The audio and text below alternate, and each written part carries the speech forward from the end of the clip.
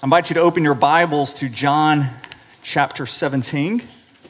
It's also there for you in your worship guide. This is going to be part one of part three of John 17. It's our third week in John, but the sermon this morning is just part one of what will be continued next week in part two. So if you're not confused, you should be. Part one of part three of John 17. We're not going to read all of John 17 this morning. I wanted it all in front of you in your worship guide, but we're going to begin reading in verse 15. I do not ask that you take them out of the world, but that you keep them from the evil one. They are not of the world, just as I am not of the world. Sanctify them in truth. Your word is truth. As you sent me into the world, so I have sent them into the world. And for their sake I consecrate myself, that they also may be sanctified in truth. This is the word of God. Pray with me. Our Father, we ask that you would open up our hearts and minds to receive what you would have for us this morning. I pray that no one would walk out of this place the same way that they walked in, but that we will have met with you, that we will come to see you as more glorious, more beautiful, and we will be forever changed by what we see. And Father, I pray that in this moment, at this time, my words would fall to the ground and blow away, but Lord, may your words remain, and may they change us. We pray this in the strong name of Jesus. Amen. Perhaps some of you grew up in churches that had Missions Week.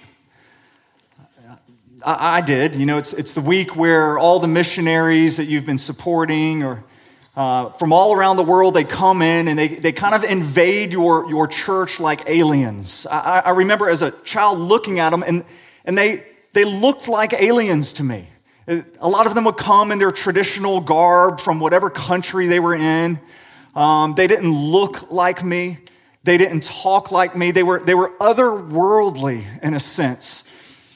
And I can remember as a small child one time during Missions Week that as our missionaries were up there and they've all been sharing about everything the Lord is doing, and I'm looking at them, I prayed just this little prayer. I said, God, not me. Please, not me. I don't want to do that. I don't want to be like these people. Can you please call me to do something else with my life other than be a missionary? And God did not listen to my prayer because Jesus has said that we're all missionaries. Every one of us lives a life that is on a mission. We might not have to dress like these missionaries dressed. We might not have to go to the cultures and to the nations that they go to. We might. But we might not, but wherever we are, God has called us to live out a sent life, one that glorifies Him. When Jesus ascended into heaven, He didn't ascend just to leave us. He ascended in order to send us, in order to send us to do this mission. We have work to do. That's why He left. Look at verse 18. He says, as you sent me into the world, so I have sent them into the world.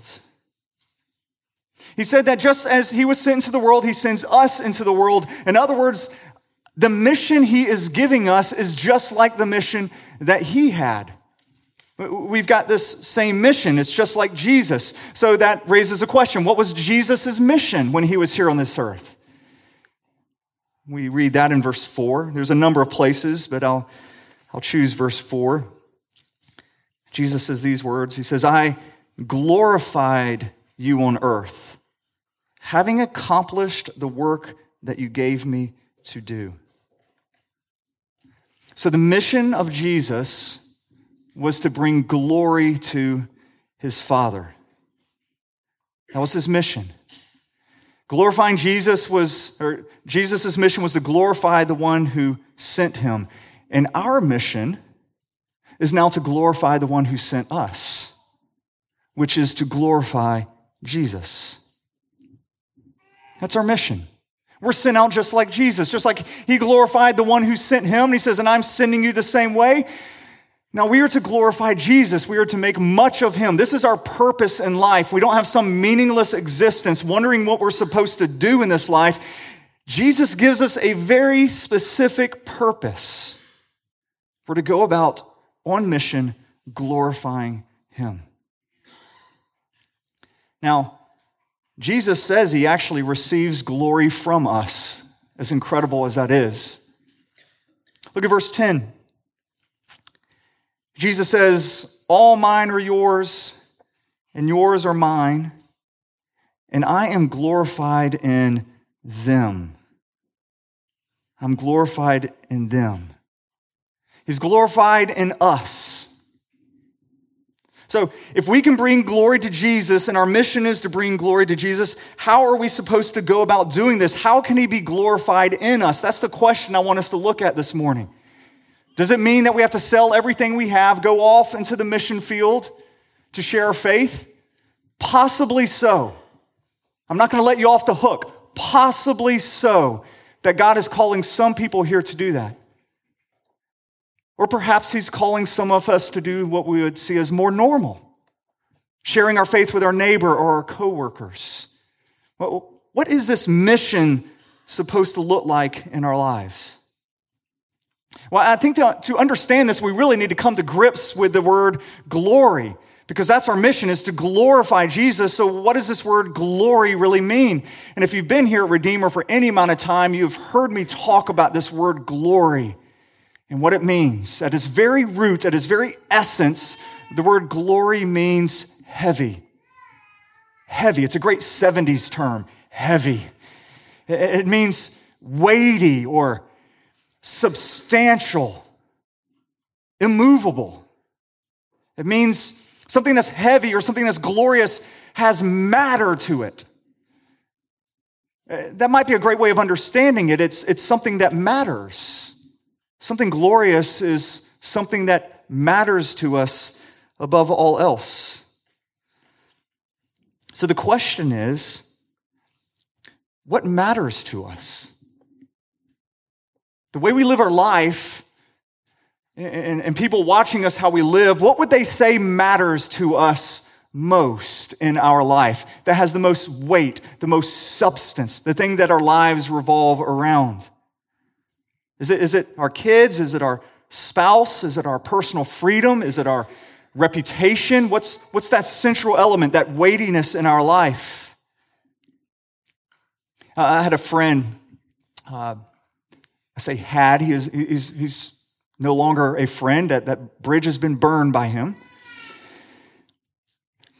His life was completely adrift. He was in and out of jobs.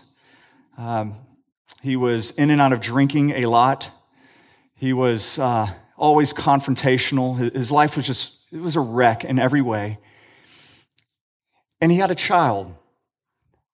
And he told me that after he had this child, it was a baby girl. He was looking at this baby girl, and she opened her eyes, and so he gets to look at this precious baby girl in the eyes, and he said this, he goes, I found my mission or my purpose in life.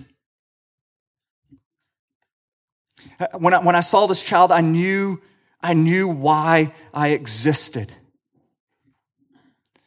And so he got this new identity in a sense. He got to realize for him what really mattered, and his life began to change, at least temporarily. He told me that he needed to now sober up. He needed to now keep a job. He needed to now provide maybe a safe, warm environment for the child to grow up in so they're not emotionally scarred. He needed to start saving money for this child's education. He was going to completely reform his life because he's now been given purpose. And he would not ever phrase it this way, but what he was doing is glorifying his child. He was glorifying his child. He was giving this baby all the weight in his life. And this child was going to be what mattered to him most. Of course, that child's not meant to carry that weight. And that child cannot produce that change that he really needed. The question is, what matters most to us? What changes our behavior? What's that weighty thing in your life that determines how you spend your money, what you do with your time? What's that immovable object that you're always thinking about, always obsessing over, where your whole life has to revolve around? Whatever that is, or whoever that is what you are glorifying. That's your mission. And Jesus says, glorify me. To glorify Jesus means that we understand that Jesus matters most.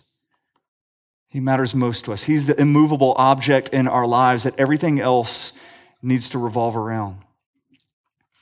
So the question is, how does this play out? How do we actually live this?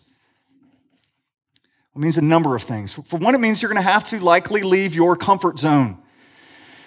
Jesus was in a pretty comfortable place, sitting in heaven at the right hand of God the Father Almighty, but then the Father sent him here to earth, of all things, born in a stable, laid in a trough, placed with poor parents.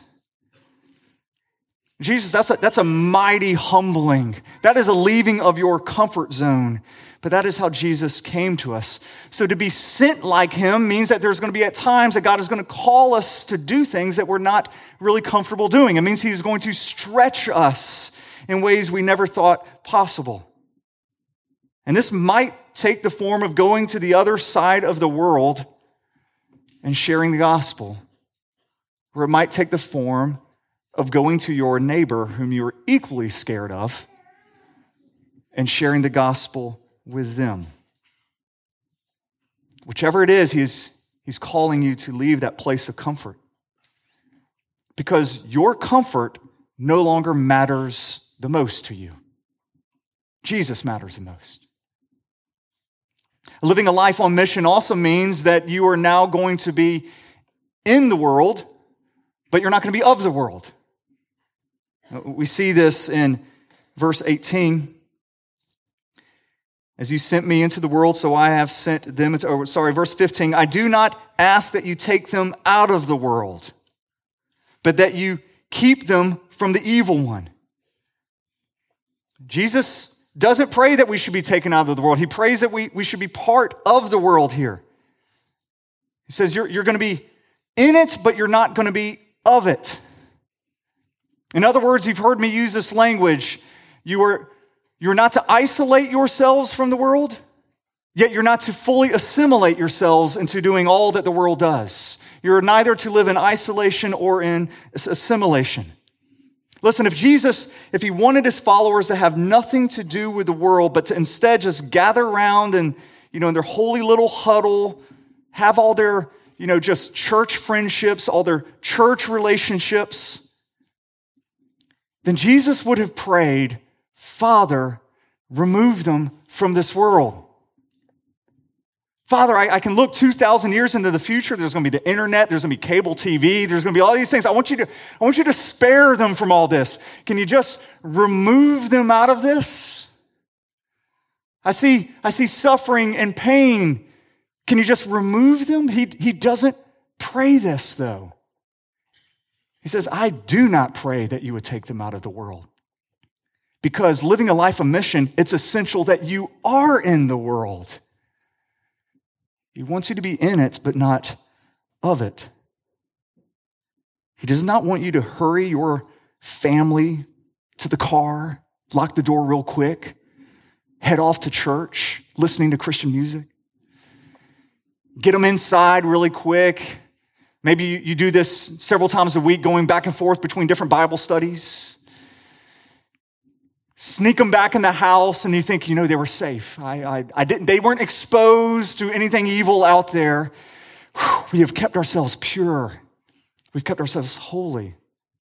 We didn't have to be around these non-Christians. Jesus doesn't want you to live that life of isolation. At the same time, he doesn't want you to live a life of assimilation. where you just become exactly like the world. And there is no difference between you. You are not of the world. You're to be completely surrounded by evil, yet not participate in it. Do you have any idea how hard that is? That is incredibly hard. The mission that the Lord is giving us is an incredible mission.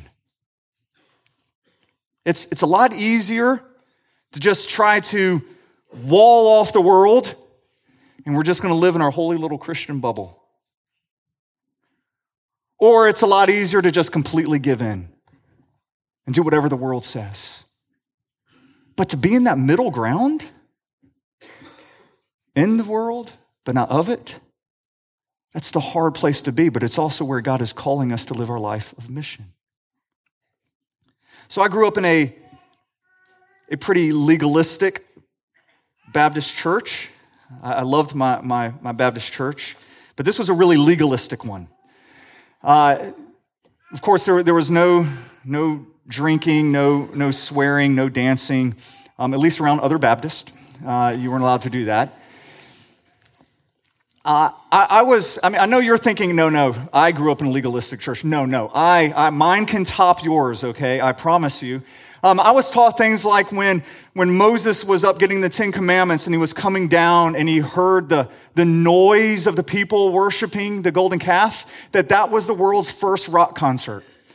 All right, and that rock music is completely evil. So I grew up in an atmosphere where you weren't allowed to really listen to Amy Grant, okay? We're talking legalism. That's the tip of the iceberg of the stories I could tell you. Now, and I tell you this just because I want you to know that I have a bent towards isolation. I have a bent of building this wall here and saying I can just live my own holy little life with my own little holy little friends, and I don't have to be infected by the world. I don't have to have anything to do with them. And so I grew up thinking this and believing this. But then I would read about Jesus and how he's always hanging out with these people I wasn't allowed to hang out with. I mean, our church built the Family Life Center, you know, the gym where you can play basketball or you can skate, not as an outreach to the community, but so we would never have to go into the community. So we can be self-contained.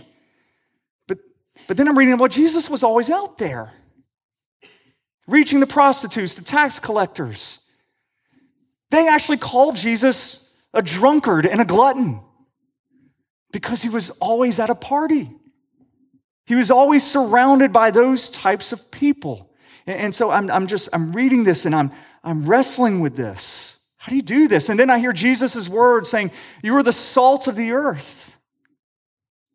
And salt in this day was a preservative. You know, when they didn't have refrigeration, salt was what you would put into something that would rot without it.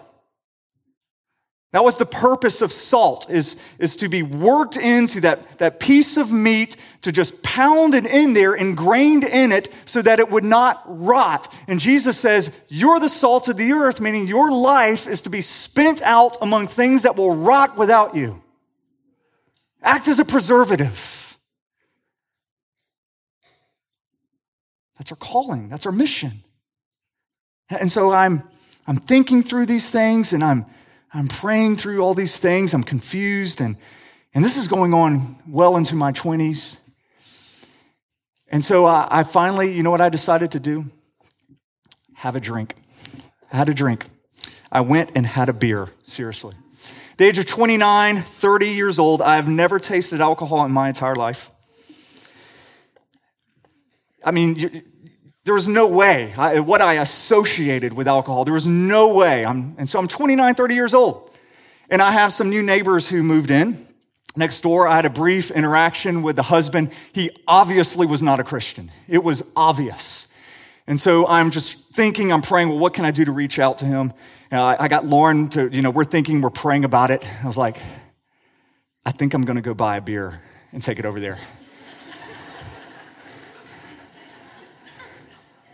And so I go to the store and I'm scared to death. I'm in the alcohol section. I'm looking around like people are looking at me.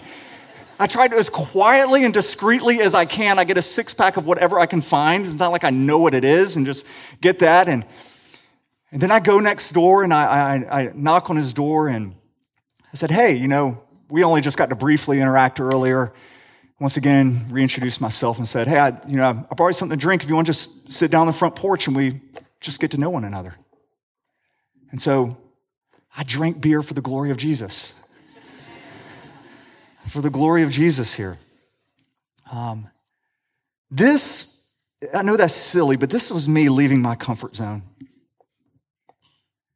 I'm the only person in my family to have ever had a sip of alcohol. So my older brother, my older sister, they think I'm the prodigal child, the pastor who drinks, it's like, but me sitting down with this guy on the front porch and drinking this time, it led to a relationship in which I was able to multiple times share the gospel with him. It led to a relationship in which I could actually be in his house, and several times he literally was hugging me, weeping over the mess he had made of his life. It opened up that door. This is what I would call living missionally. It's being in the world and not of it. And I got to experience it that time. I've failed so many times, but I really got to experience this time because there Jesus mattered the most to me, not really my reputation, not my comfort, but he mattered the most. Now, glorifying Jesus isn't only drinking beer. I want you to know that. There's more to it. Living missionally is also meaning living sacrificially. To be sent out like Jesus was sent out. Well, we know what that looked like. It led Jesus to the cross. And for us to live missionally, I just want you to hear me as clear as you can hear me. It will cost you. If you want to show the world what matters most to you, it's going to cost you your finances. It's going to cost you your time. It might come a day where it costs you your life. But Jesus matters most. And so we joyfully spend those things. And not only this, not only do we joyfully spend those things, and we freely spend those things, but we've not been left alone in the power to do it. If you have your Bible, I didn't put this in the worship guide. You could turn to John 20. Jesus says these exact same words later. It's really John's kind of version of the Great Commission. Verse 21. This is after the resurrection. And Jesus said to them, "Peace be with you.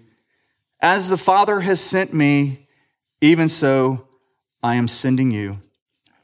And when he had said this, he breathed on them and said to them, "Receive the Holy Spirit." Receive the Holy Spirit.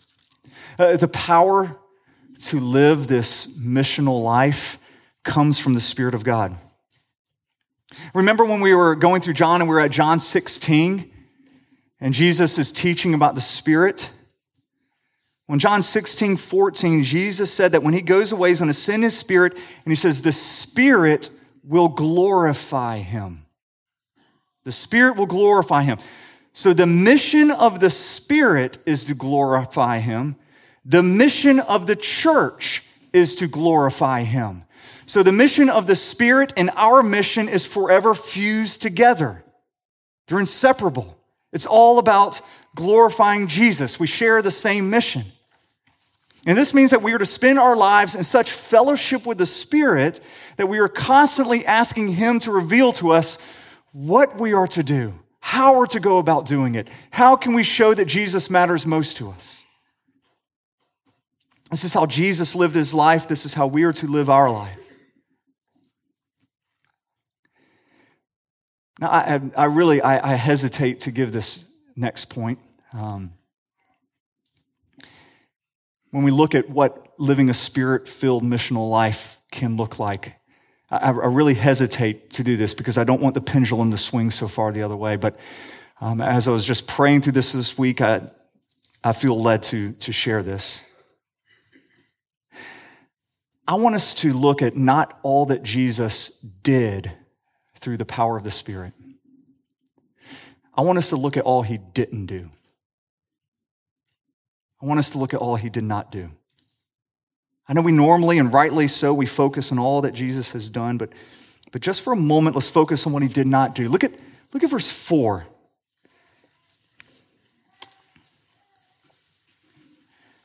Jesus says, I glorified you on earth, having accomplished the work that you gave me to do. All right, so as Jesus' earthly life is coming to a close, he said he is at this point, he's glorified the Father, and he's done everything. He's been completely obedient in everything he was asked to do. He lived a perfect, obedient life, doing all that the Father wanted him to do. Yet I want you to look at all that Jesus did not do. Jesus didn't do any international missions. He didn't leave the country. Jesus never left Palestine.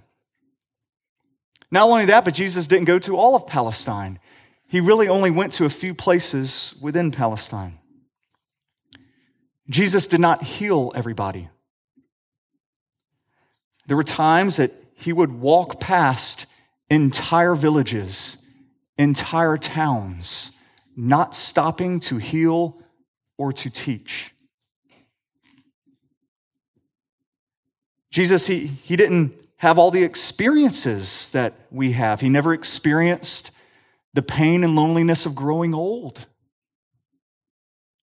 and the unique suffering that comes with that. Or what about the stress of being a parent and raising a child? He didn't have that experience. Yet he still accomplished everything the Father asked of him. Jesus wasn't even in what we would call full-time vocational ministry for very long.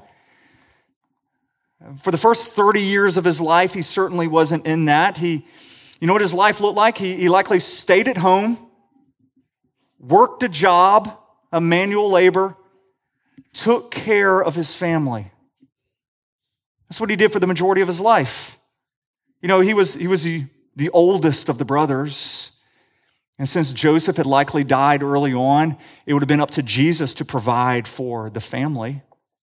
And he did. Waited 30 years before he finally launched out. And so from an outsider's perspective, when you're looking at the majority of Jesus' life, it actually looks pretty dull. Pretty dull, pretty normal. He just faithfully provided for his family and lived righteously. And then he went and did 3 full years of ministry. And yet, he accomplished all that his Father wanted him to accomplish. He lived a perfect and obedient life. And I don't know about you, but I need to at times remind myself of this because I can live in a constant state of guilt. I don't know if you struggle with this, but I struggle with this, where I can live in a constant state of guilt and powerlessness. You know, I get on the internet and I start seeing all the stuff that's wrong with the world, and then these invitations to help out different ministries. And so I can go, give money to help orphans in Ethiopia. Or perhaps I'm supposed to go to Uganda and dig wells. Or maybe I help the orphans in Haiti and in Peru. But then what about all the ministries that are around here? I mean, just about every time I feel like I go to my car, I'm approached by somebody asking for money. Do I just give them money, or do I forget whatever thing I'm going to and actually spend time with this person? And what about my family? Should I be spending my time with them? Should I be making sure that, that I teach them the Bible, that I go to their soccer games? I mean, yesterday we were at an elder retreat and I missed one of my girls' soccer games. First goal in a game, I missed it. I missed it. Was that the right thing to do? Was it the wrong thing to do? I don't know about you, but I live because of all the need that I see in the world, and as constantly as I'm being bombarded with, I live in a constant state of guilt. I've got to be doing more. I've somehow got to be doing more. And no matter how hard I try, I feel like I just fail. And then I look at Jesus. Jesus was never rushed. Jesus was never stressed. Jesus didn't do it all and he didn't try. He understood the limits of his physical human body. And yet, he lived a life of absolute mission. And he completed the work that his Father asked him to do. The key was this: listening to what the Father asked him to do. Or in other words, he abided in the Spirit. The Spirit of God directed his steps. I feel like I need to say that because as we look at how Jesus has called us into an intense mission, and he has called us to be part of an intense, sacrificial mission, I want you to understand that although he has called you to be tireless in your outreach, he's not called you to be exhausted in it. That's not his calling. And although he has called you to meet the needs of many people, he hasn't called you to spend your entire life being determined by the needs or the neediness of people. And although he's called you into a life where you're to feel a real strong conviction of the Spirit, he has not called you to live a life where you're consumed by guilt from the devil. Yes, we are to live missionally, absolutely, but this is done out of obedience and out of joy and out of abiding with the Spirit. As a matter of fact, if you're like me and there's times that you struggle with a constant state of guilt, there's always this underlying guilt, let me say it's not because you are not doing enough works for Jesus. That's not why you feel guilty. It's because you're not doing enough works. It's because you have glorified your works over glorifying his work. And you have put so much weight in what you do instead of what he has done for you. And so the more and more you're spinning your wheels and the more you're trying, all you're doing is glorifying work, not glorifying Jesus. And so I would just say, you think of the gospel. You always go back to the gospel and you think about what Christ has done. And you make much of that. And the result of that is not a life of inaction. Like all of a sudden, okay, I'm just going to just keep thinking of all that Jesus has done, but now I don't have to do anything. No, what it does is it actually frees your heart to lovingly and obediently serve him. That's why Jesus says in verse 13, I say these things that my joy might be in them. His mission is a joyful mission. When we are changed by the gospel, we're given a mission that will joyfully consume our life. So do we help orphans in Peru? Do we dig wells in Africa? Do we take meals to a neighbor? Do we spend more time with our children? You're not going to find a Bible verse that tells you which to do. Those are all great options. What you do is you say, Spirit, lead me. And the answer is yes before I ever hear the command. And whatever you ask me to do, Lord, give me the strength to do it because I want to live a life that says, Jesus, you matter. You matter. Pray with me.